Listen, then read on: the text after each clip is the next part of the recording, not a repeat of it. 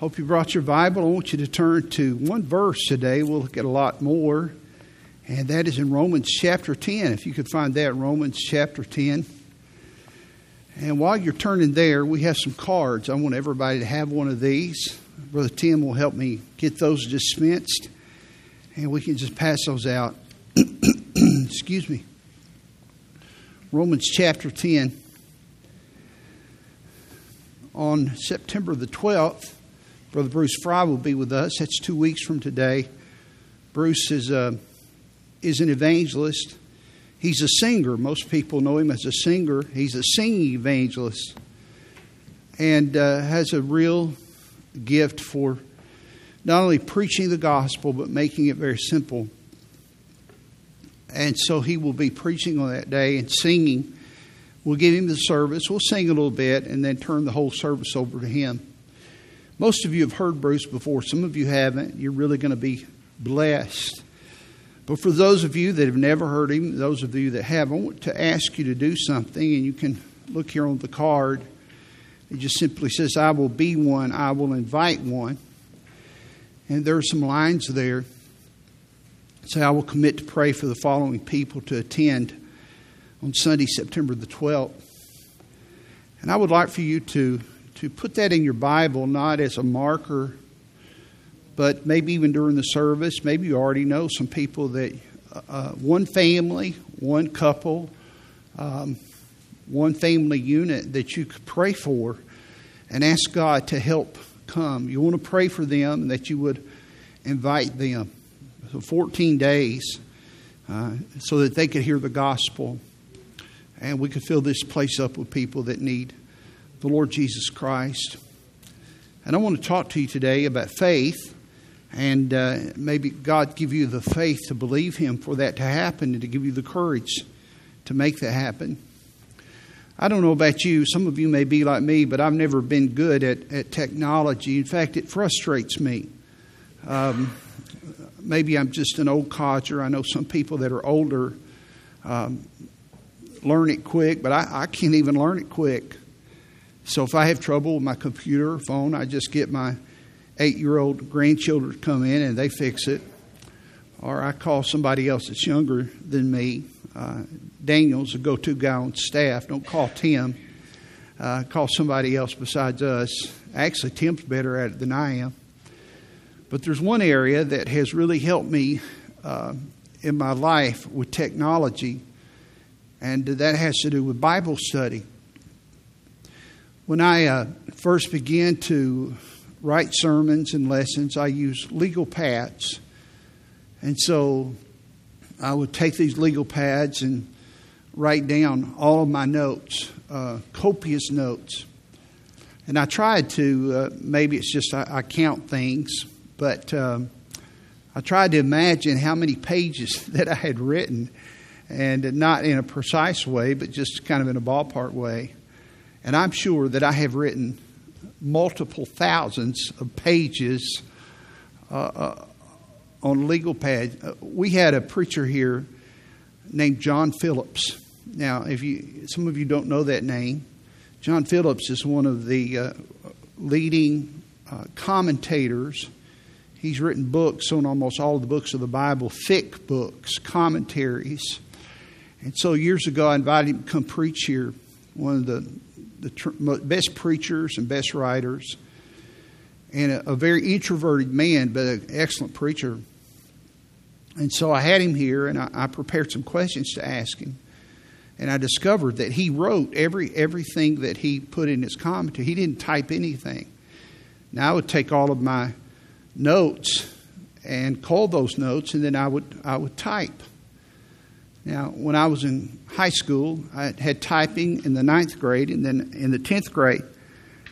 Butler High School was the largest high school in the state of Alabama in terms of student population. And so I was a 10th grader, and I was the best typist in the high school, and they sent me to represent the school. And so I went in there. I said, well, okay, I'll go do that. I guess it was because of hand-eye coordination, playing the piano. I don't know any other reason. I really believe that was it.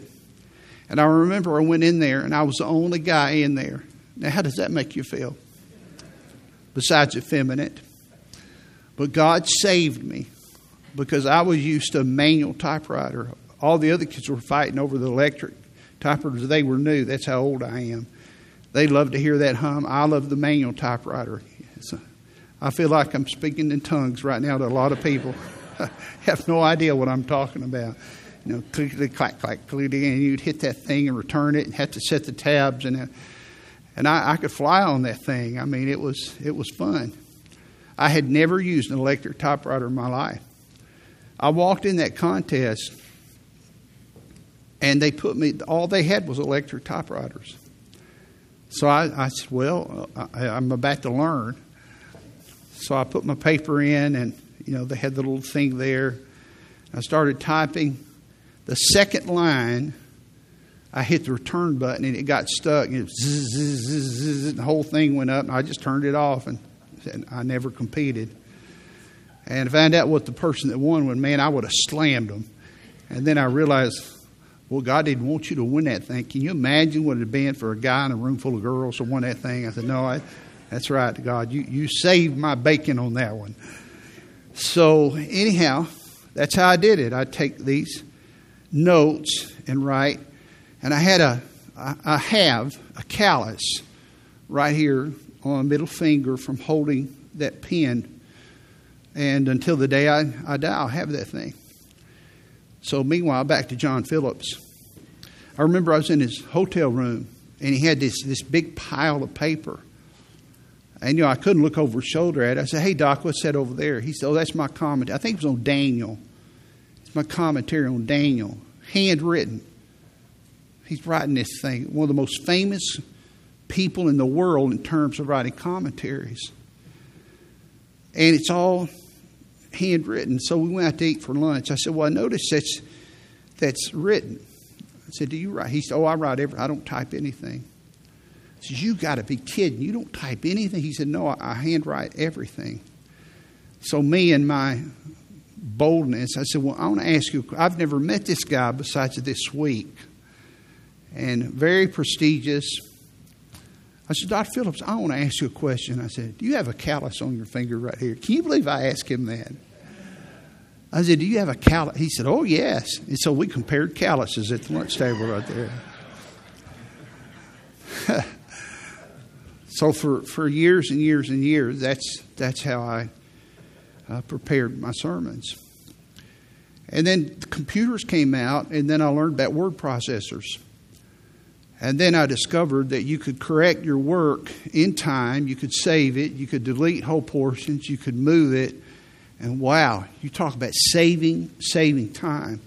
And I love that. I thought, boy, this is the best of the best. And then about, maybe 15 years later, it got even better.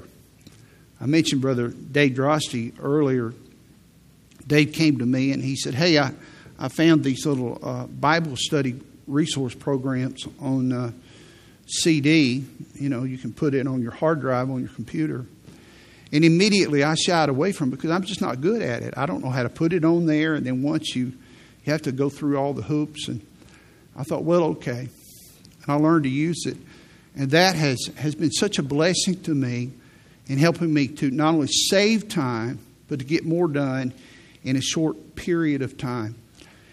And so I don't use the legal pads anymore, except for some to-do lists and things like that. And the reason I'm telling you this is I was able to grow in an important area of my life. And so I want to talk to you this morning about growth in a crucial area of your life, and that is in the matter of your faith. And that's the title of the message is how to grow in faith. Now, one of the foundational areas of being a Christian is a matter of faith.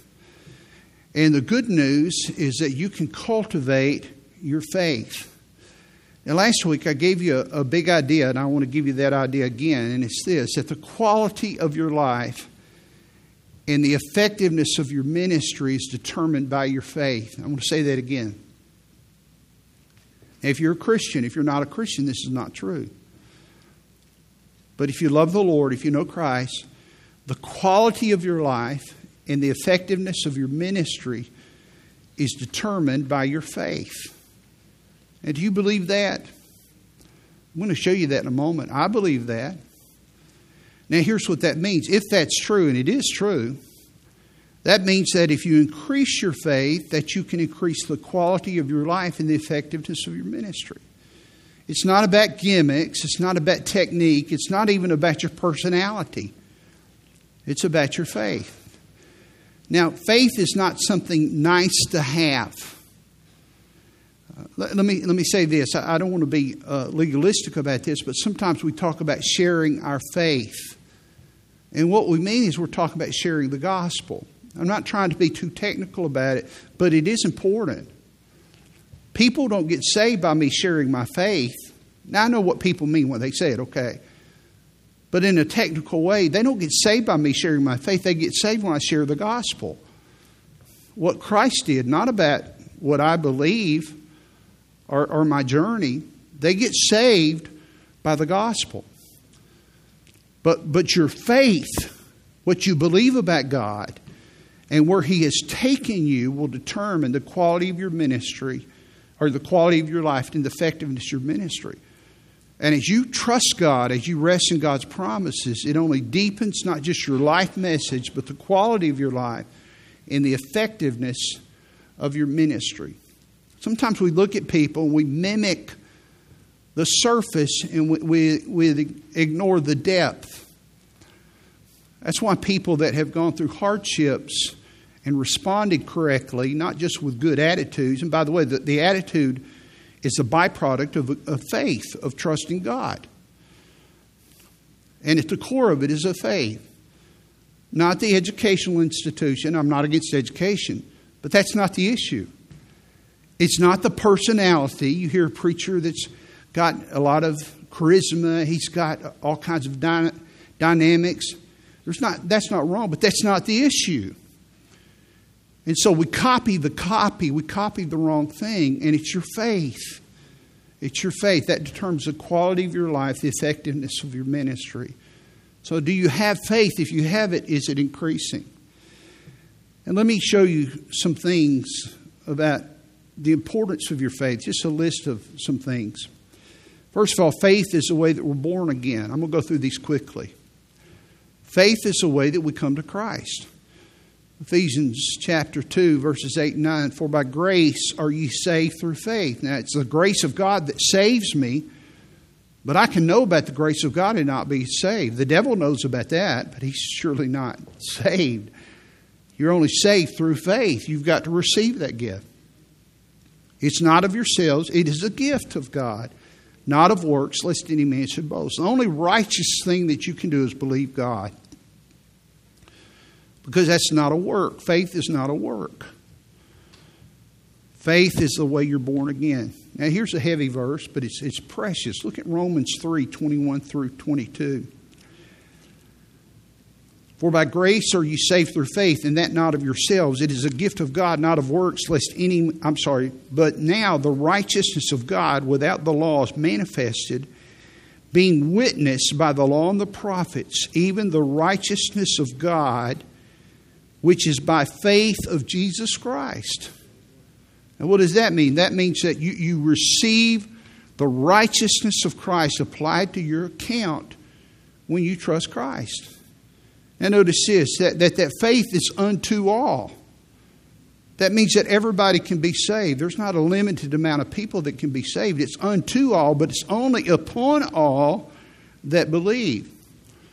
It's exclusive to those believe, but it's inclusive of everybody that would come. God invites everybody. But notice what it says.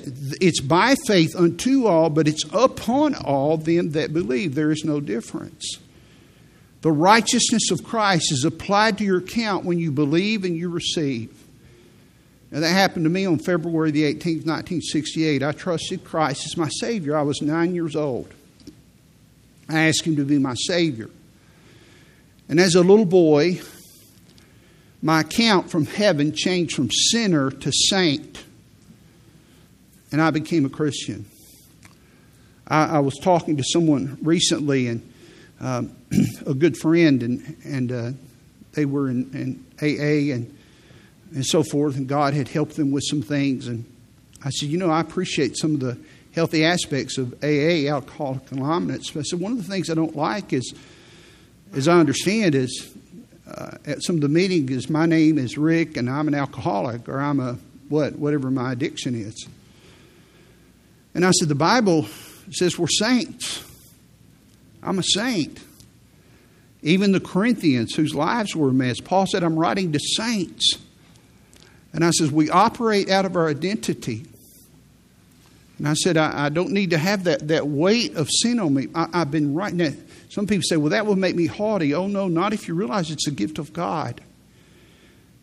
Romans 4:5, but to him that worketh not, but believeth on him that justifieth the ungodly. Look at this. His faith is counted for righteousness. Have you ever put your faith in Christ to be your Savior? When did you do that? Maybe you say, well, preacher, I've always been a Christian. No, God doesn't have grandchildren because your mom and dad were saved or your grandparents were saved. God has children. And listen to this. If you can't remember when you became a Christian, how do you know that you ever did? A while ago, I said I got saved on February the 18th, 1968. Now, you don't need to remember the exact date as long as you remember a point in time. You remember that red chair in the living room? You remember when it was raining outside? Here's where I'm driving at. Do you remember some of the events? Do you remember where you were? You don't remember. Do you have a time and a place? That's the issue. Faith is the way we're born again. Secondly, faith is the way we experience God. That's the way you enjoy God, the way you experience God. 4 times in the Bible, the Old Testament and the New Testament, the Bible says the just shall live by faith. This is God's means. Don't miss this. If you want to experience God, you experience God by faith. Hebrews 11:6. Without faith, it is impossible to please God. That's just the first part of the verse. It's impossible to please God without faith. But he that cometh to God must believe that he is who he says he is, with his names. And then the Bible says, and that he is a rewarder of them that diligently seek him, that he's worthy to pursue in a diligent fashion. Without faith, it's impossible to please him. You must believe that he is, that who he is, he says he is. And that you will pursue him because of that. Faith is the way you experience God. You don't experience him by your senses. There's a spiritual mysticism that is not healthy. It doesn't mean that sometimes you can't feel good about God, or you can't hear a song and not cry. Last night Aubrey came in. She left early this morning for school, and Paula and I were pretty much weeping, going back for senior year. I mean, we felt that deeply because we love her. And sometimes I weep when I hear songs about Jesus. But you don't experience God through your senses. That's a byproduct, perhaps, but it's of your faith. And some of you do not pursue God. You do not diligently seek him because you don't believe who he is. And you don't please him because you don't trust him. Look at this verse, Colossians 2:6, as we have therefore received Christ Jesus the Lord, so walk ye in him. You see that verse? How do you receive Christ? By grace through faith. That's how you received him. Now, how do you walk with Christ? By grace through faith. You live for Jesus the same way you entered the kingdom of God. And you walk in the grace of God, and you live by faith. If you're a Christian, God will not let you live for long without putting you in tough situations. It's going to come anyway. But he will wreck your plans. He will get you to the place at the end of your income. And the reason he will do that, he wants you to know, I'm your source. Look to me. Somebody said that faith is not learned in comfortable surroundings. we came home from vacation. Aubrey came home a night early, and she said, Daddy, there's a little wet spot at the bottom of the carpet. And I said, well, go look. I think the air conditioner, it's not freezing up because we still have some cool air, but go look in there. She said, there's a little bit of water. Well, that's what it is.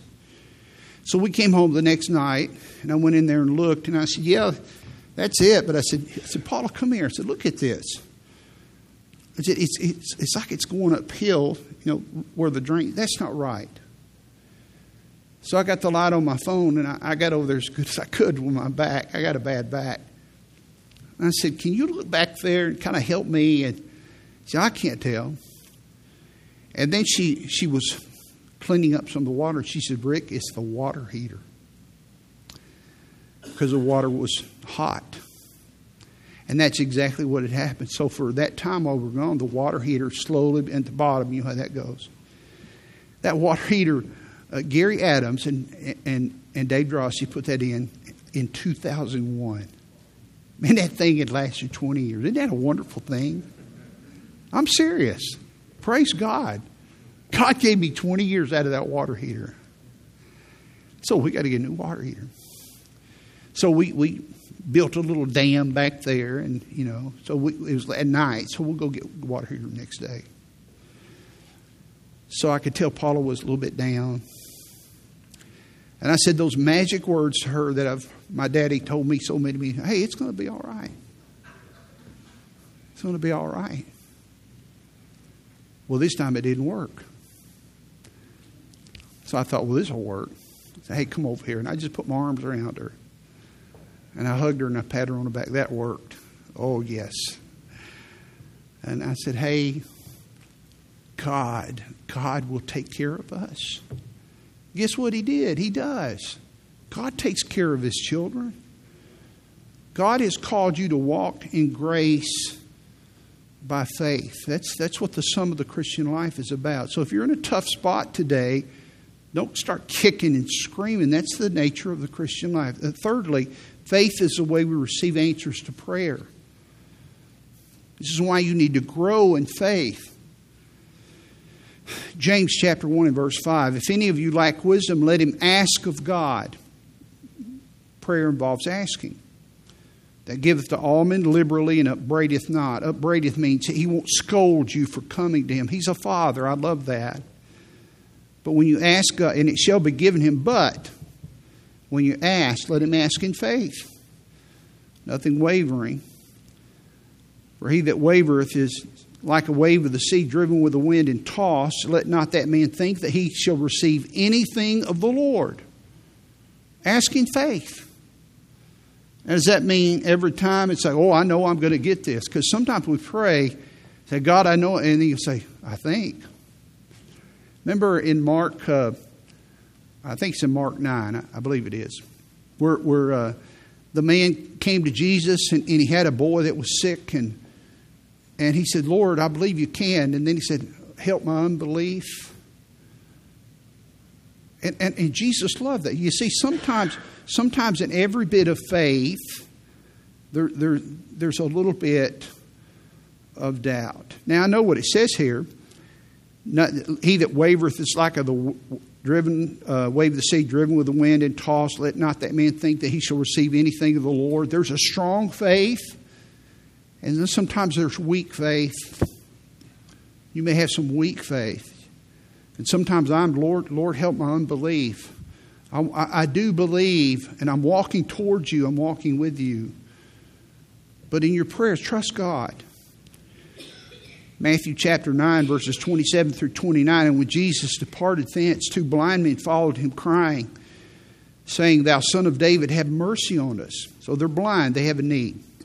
When Jesus was coming to the house, the blind men came to him. And Jesus said unto them, Believe ye that I am able to do this? And they said unto him, Yes, Lord. Then Jesus touched their eyes, saying, According to your faith be it unto you. That's very plain. According to your faith be it unto you. I have that underlined. It's a good verse to memorize. So faith is the way you receive answers to prayer. And then the last thing is faith is the way you accomplish the work of God. Jesus' ministry headquarters were in Capernaum. When I was in Israel, I thought about this verse when I was in Capernaum in 1998. In Matthew chapter 13 and verse 58, the Bible says, "And Jesus did not many mighty works there," that is in Capernaum, "because of their unbelief." I want you to look there. I wonder how many mighty works he hasn't done for you because of your unbelief. How many things he could have done for you, but you didn't trust him. Can I say that sometimes it's not what he does for you, it's what he does in you? It's easy to thank God when he changes your circumstances, but maybe he's changing you. You know, one of the names that God has given to us as Christians is believers. Acts chapter 5, verse 14, "And believers were the more added to the Lord." Believers. 1 Timothy chapter 4 and verse 12, "Let no man despise thy youth, but be thou an example of the believers." Of the believers. Are you living up to your name? Are you a believer? Well, yeah, I trusted Christ, but are you still a believer? Are you still believing? What are you believing God for? Last week I gave you a verse in James chapter 2. It said that we're rich in faith. You not be rich in money, but you can be rich in faith. And when we're rich in faith, you don't need a lot of money. Now, I'm not health, wealth, and prosperity gospel. Doesn't mean God's going to give you a $250,000 car. If he wants to, he can. But that's not you don't pray for that. That's a carnal prayer. But you can be rich in faith, and God will provide what you need. And my heart for you is that you would say, "God, increase my faith." The disciples in Luke chapter 17 and verse 15 said, "Lord, increase our faith." Increase our faith. Now, I've been teaching you that there's some things that you do every day. You make these investments every day. And as you invest in these things every day, that you become that over time. So the question is how do you increase your faith? How do you grow your faith? You grow your faith daily. Not by coming to church on Sunday. That's a part of the whole. But you don't come to church every day. And sometimes you come to church, but you don't do the right things while you're in church. Now, every Christian can develop a stronger faith by practicing two principles on a daily basis. And I just want to give you one today. Two principles every day on a daily basis, you'll have a stronger faith. And let me give you the first one. And I want you to do this week. You do this every week, you'll have a strong faith. And here it is. If you want to have a stronger faith, number one, discover God's strength and character through a daily time in God's Word. Now, this is how you cultivate the strong faith. Now, I can tell some of you are disappointed because you wanted me to give you a vitamin, or you wanted me to give you a little prayer to pray. Every day, discover God's strength and His character. This is what you're not just reading the Bible every day. And I put the words in here in a specific order. I didn't say read your Bible every day. I didn't say that.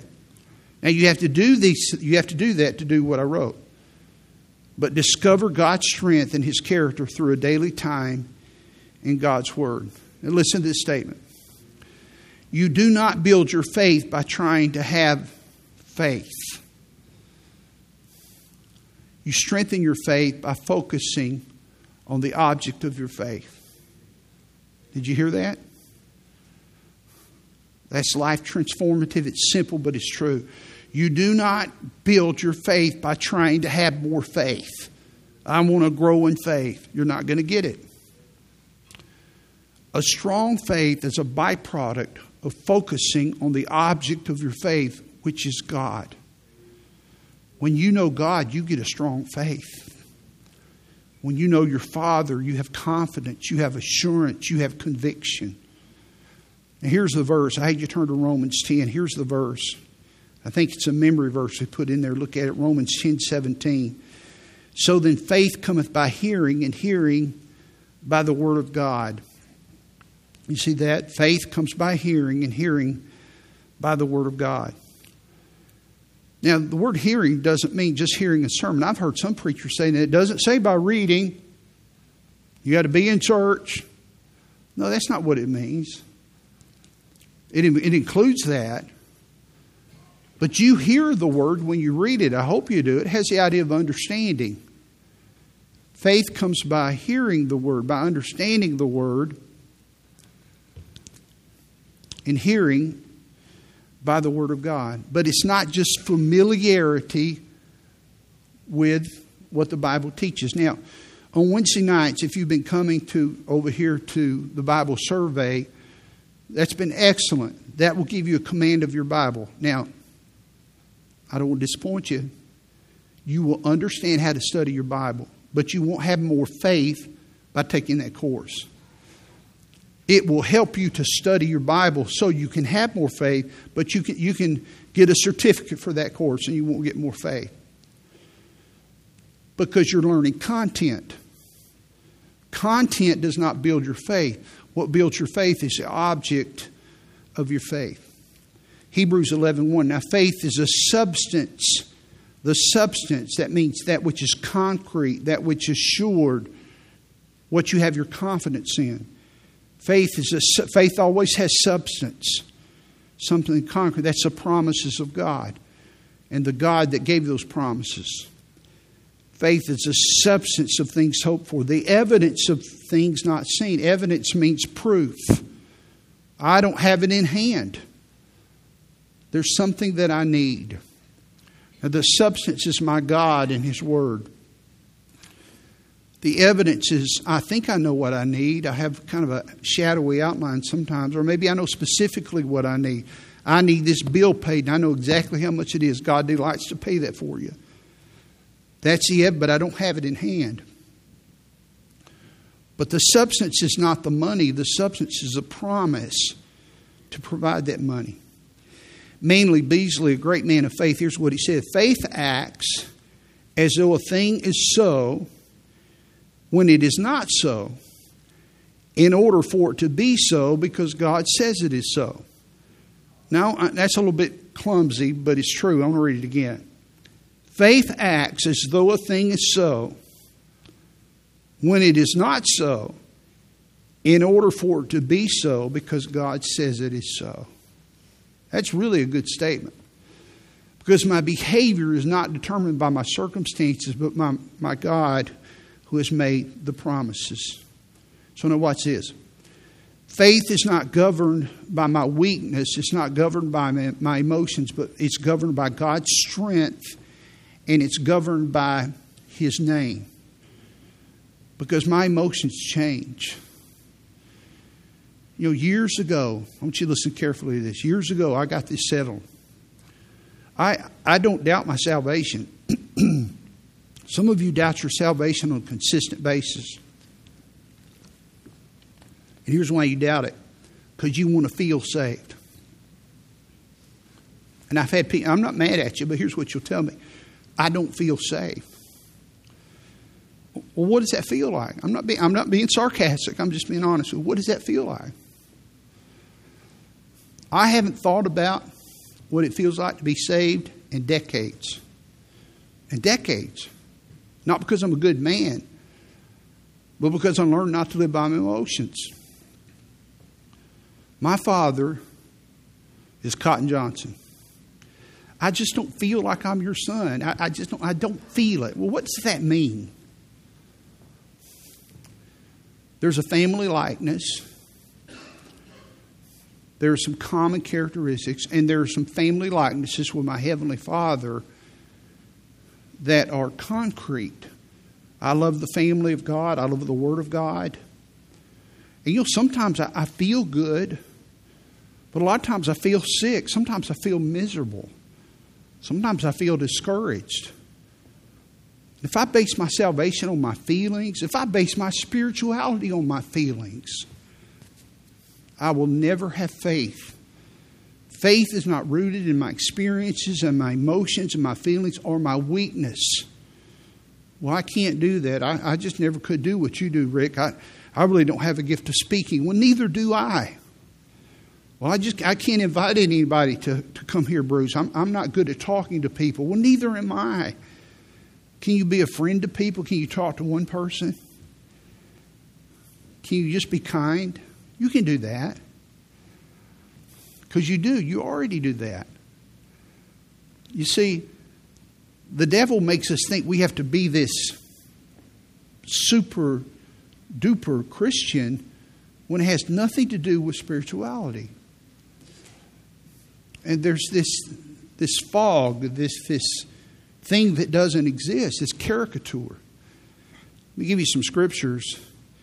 Malachi 3:6, for I am the Lord, I change not. God says, I don't change. My character doesn't change.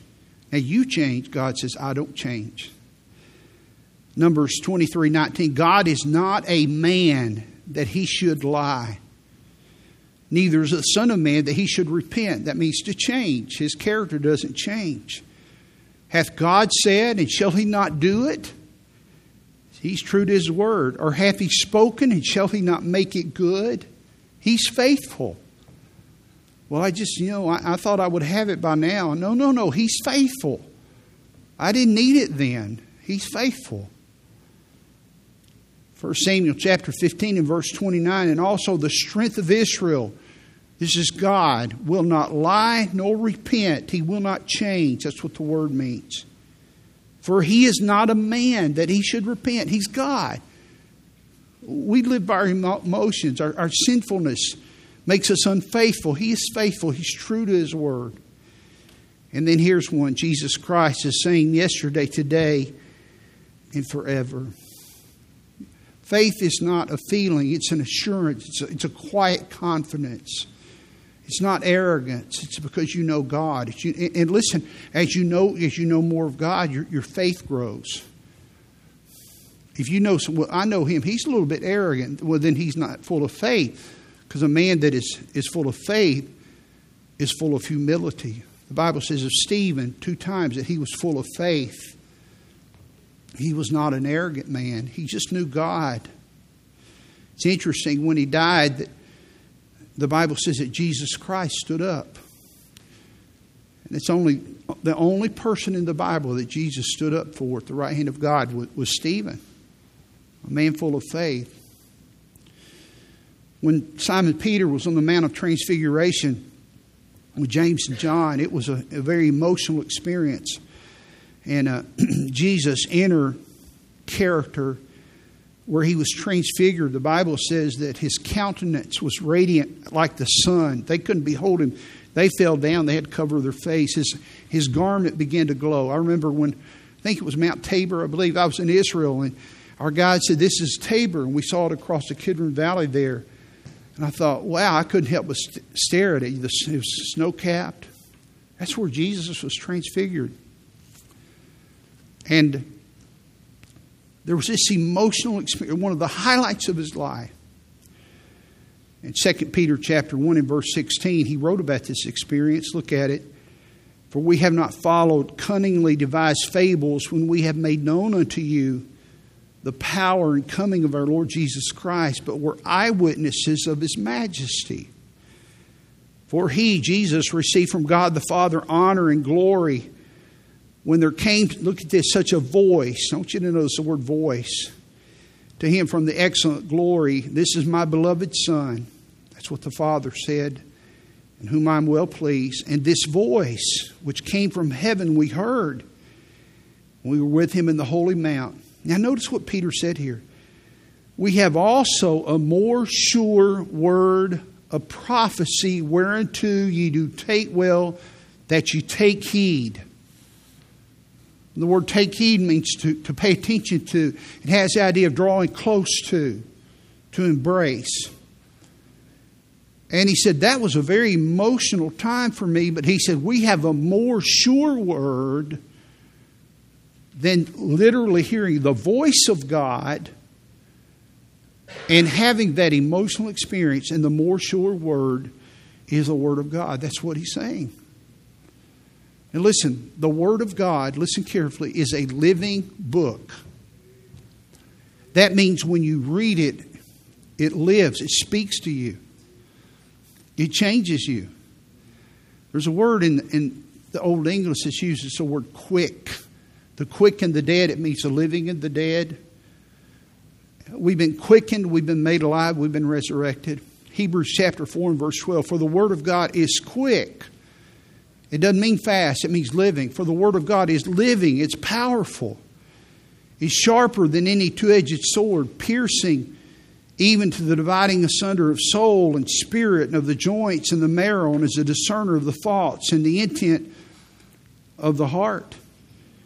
You see, there's no other book like the Bible. When you read the Bible speaks to you. Engage yourself with the Bible.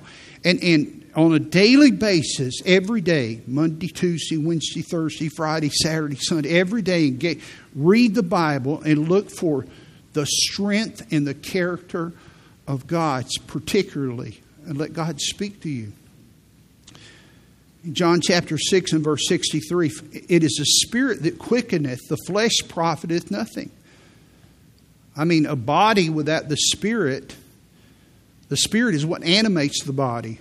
You just have a lifeless body. It's soulless. It's dead.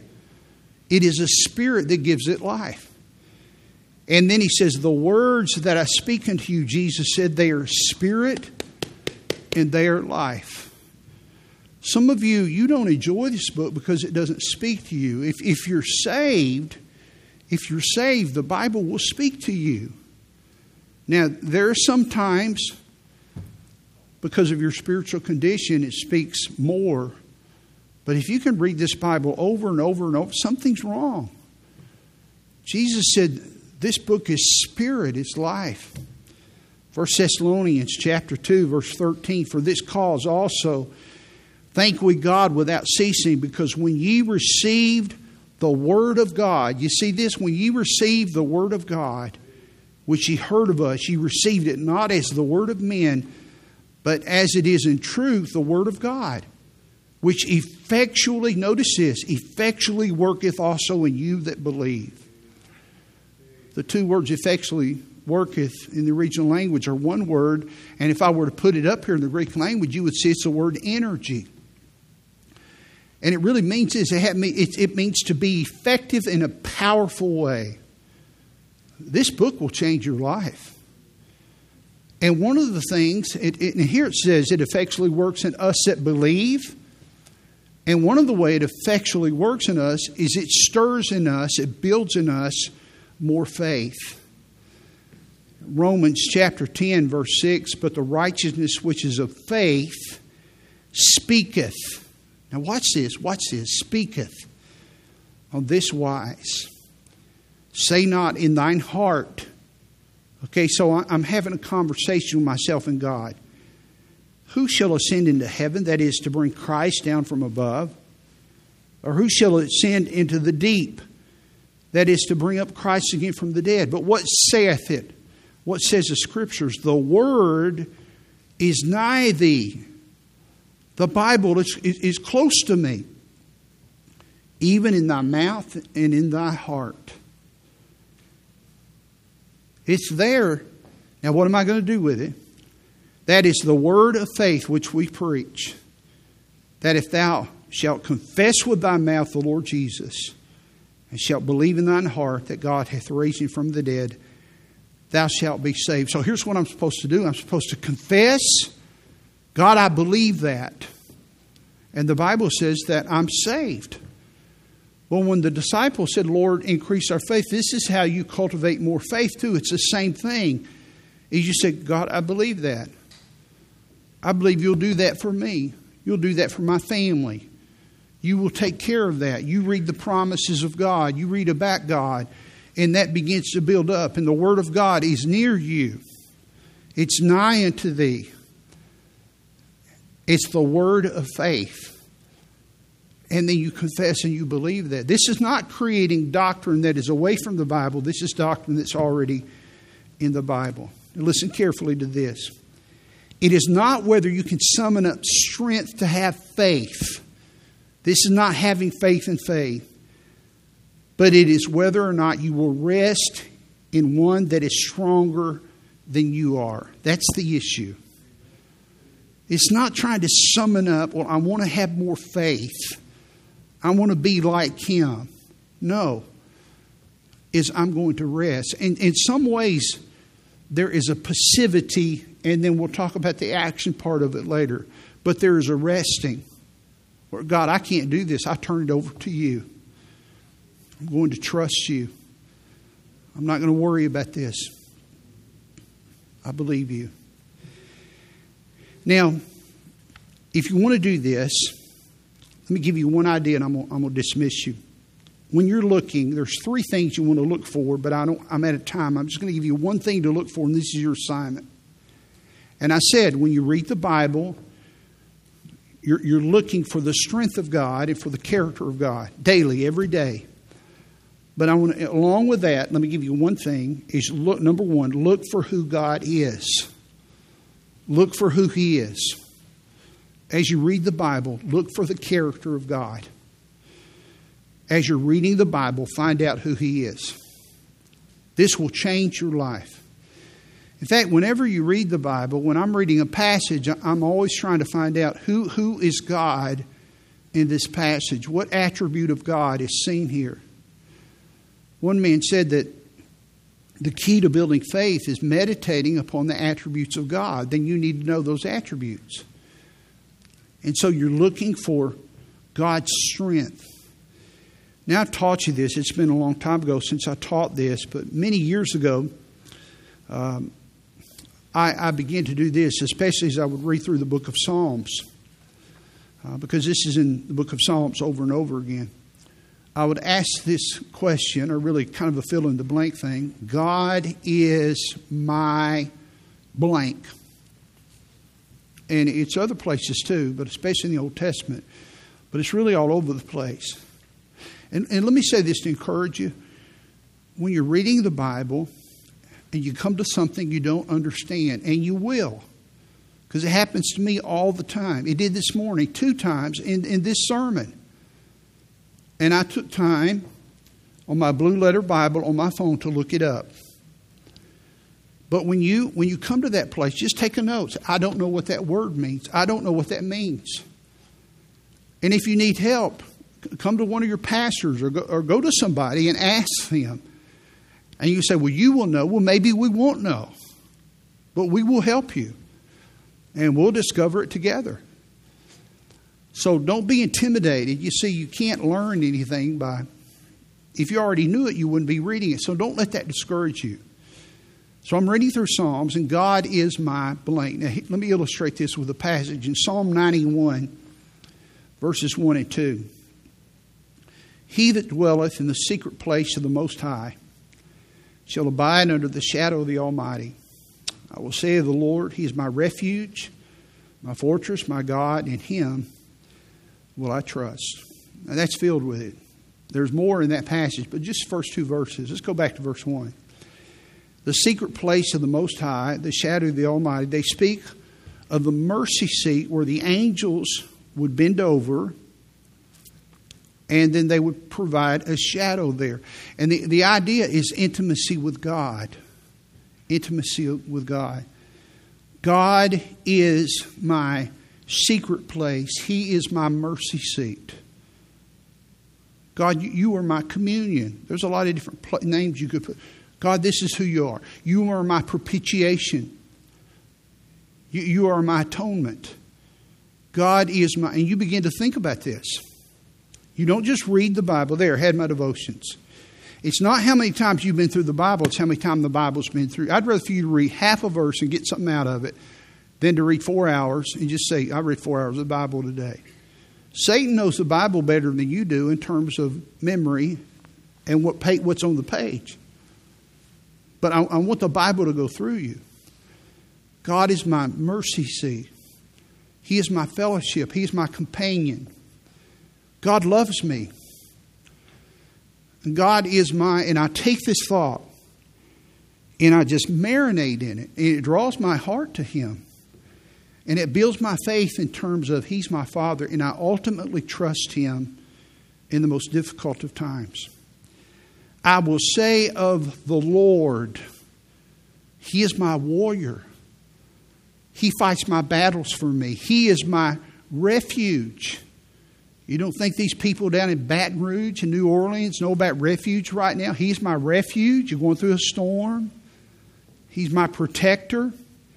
He is my fortress. He is my God. And notice the word my. He's my personal God. In Him will I trust. And here's the idea, is you're refocusing your mind because you're either seeing God, listen, you're either seeing God through your problem or you're seeing your problem through God. And you're not going to increase your faith as long as you see God through your problems. Now, I've taught you this, and I've taught you this. Don't gaze at your problem and glance at God. You'll become a grumbler and a griper. Well, I don't have this. And God, you just care about that. No, you gaze at God and you glance at your problem. It's okay to glance at your problem. But you gaze at Him. And you gaze at Him by getting in the Psalms, saying, God is mine. And you soak in that. And here's what happens. Every day. Now, remember what I told you last week? That the average person spends 2 hours and 40 minutes on Facebook. And they spend 40 minutes on YouTube. What would happen to your faith? And that may not be your thing. But if you took time and every day, remember compound interest? I've been talking to you about that. Every day, Monday, Tuesday, Wednesday, Thursday, Friday, Saturday, Sunday, you did what I taught you. And just every single day, that's what you did. God is mine. You began to gaze at God and you reversed it. You wouldn't be a griper anymore. You wouldn't be a complainer. You wouldn't be negative. You would be hopeful. Let them call you Pollyanna. So what? Let them call you that. He's a good God. He's a big God. And He loves you. He has a great plan. When I was a little boy, my aunt lived over here in Clubview Apartments, I think it is, off Airport Road. And she invited us to go over there swimming. So Daddy was working and Mom took us over there. And so they had a little shallow area and had a little children's area. I actually looked it up on the Google Earth earlier this week and kind of rekindled that memory. And she kept trying to get me. I was the oldest. She said, won't you jump off the deep end? Melanie was always a daredevil. You know, I was more conservative and she was always a daredevil. Hoss was really little. He was real little. And so Mom probably had him over there in the shade somewhere. And so she said, won't you jump off the diving board here? Well, I knew that was deep. I didn't want to get in the deep. So finally she coaxed me up on the diving board. And she said, jump in. And I said, no. And she was there and I could see her dog paddling in the water. You know, just paddling away. She said, jump in. I said, no. I didn't want to say I'm afraid because that didn't sound very good. Even from a little kid, I just said no. Got down, sat down on the board. She said, jump in. I said, no. Said, I'll catch you. I said, you will? I will catch, because I thought, well, she's just going to let me go in. And then at the last, she said, no, I will catch you. When she said that, that made a difference. I will catch you. I thought, okay, am I going to trust her? I stood up on the board. I will catch you. At some point, I jumped off the board. I jumped into the water, and she caught me. Took me over the side. I went around. I did it again and again and again. Then when we came back a couple weeks later, I did it again. Until at some point, I was able to jump into the water without her catching me, and my faith increased. But initially, my confidence was in the ability and in the character of my aunt. Now, God is asking some of you folks to do something. And He's saying, I will catch you. I will catch you. And here's what you're saying, because I've done it. No, I don't think so. I don't think so. Can I ask you a question? Why would you trust your never dying soul? Your never dying soul to keep you out of hell. But you won't trust God with every other area of your life. It doesn't make sense. And for the rest of my life, for the rest of my days, for the rest of your days, we're going to be trusting God. And that's how we experience God. Without faith, it's impossible to please God. As you have received Christ Jesus the Lord, so therefore walk ye in Him. This is His plan. Now, you may not like it, but this is His plan. You know, Huntsville has a lot of engineers. That's not a bad thing unless you always want the equation to balance out. And I'm going to tell you something. Sometimes go through, no, I'm not going to give you the answer. And it's going to drive you crazy. And it's going to frustrate you. And at some point you're going to say, God, that number is not adding up, but I'm going to trust you. I'm not going to trust my intuitiveness. I'm not going to trust my experience. I'm not going to trust my emotions because I don't want to jump off. But I'm going to trust you because Monday, Tuesday, Wednesday, Thursday, Friday, Saturday, Sunday, Monday, Tuesday, Wednesday, Thursday, Friday, Saturday, Sunday, Monday, Tuesday, Wednesday, Thursday, Friday, Saturday. God is mine. I know who you are. And I know who's going to catch me. And I know it's going to be okay. The quality of your life and the effectiveness of your ministry is in proportion to your faith. If you increase that, the quality and the effectiveness increases. What is God asking of you to trust Him in? And this week, in 2 weeks, would you trust Him? Would you believe Him to bring someone here so they could hear the gospel in 2 weeks? Would you bow your heads with me if you would?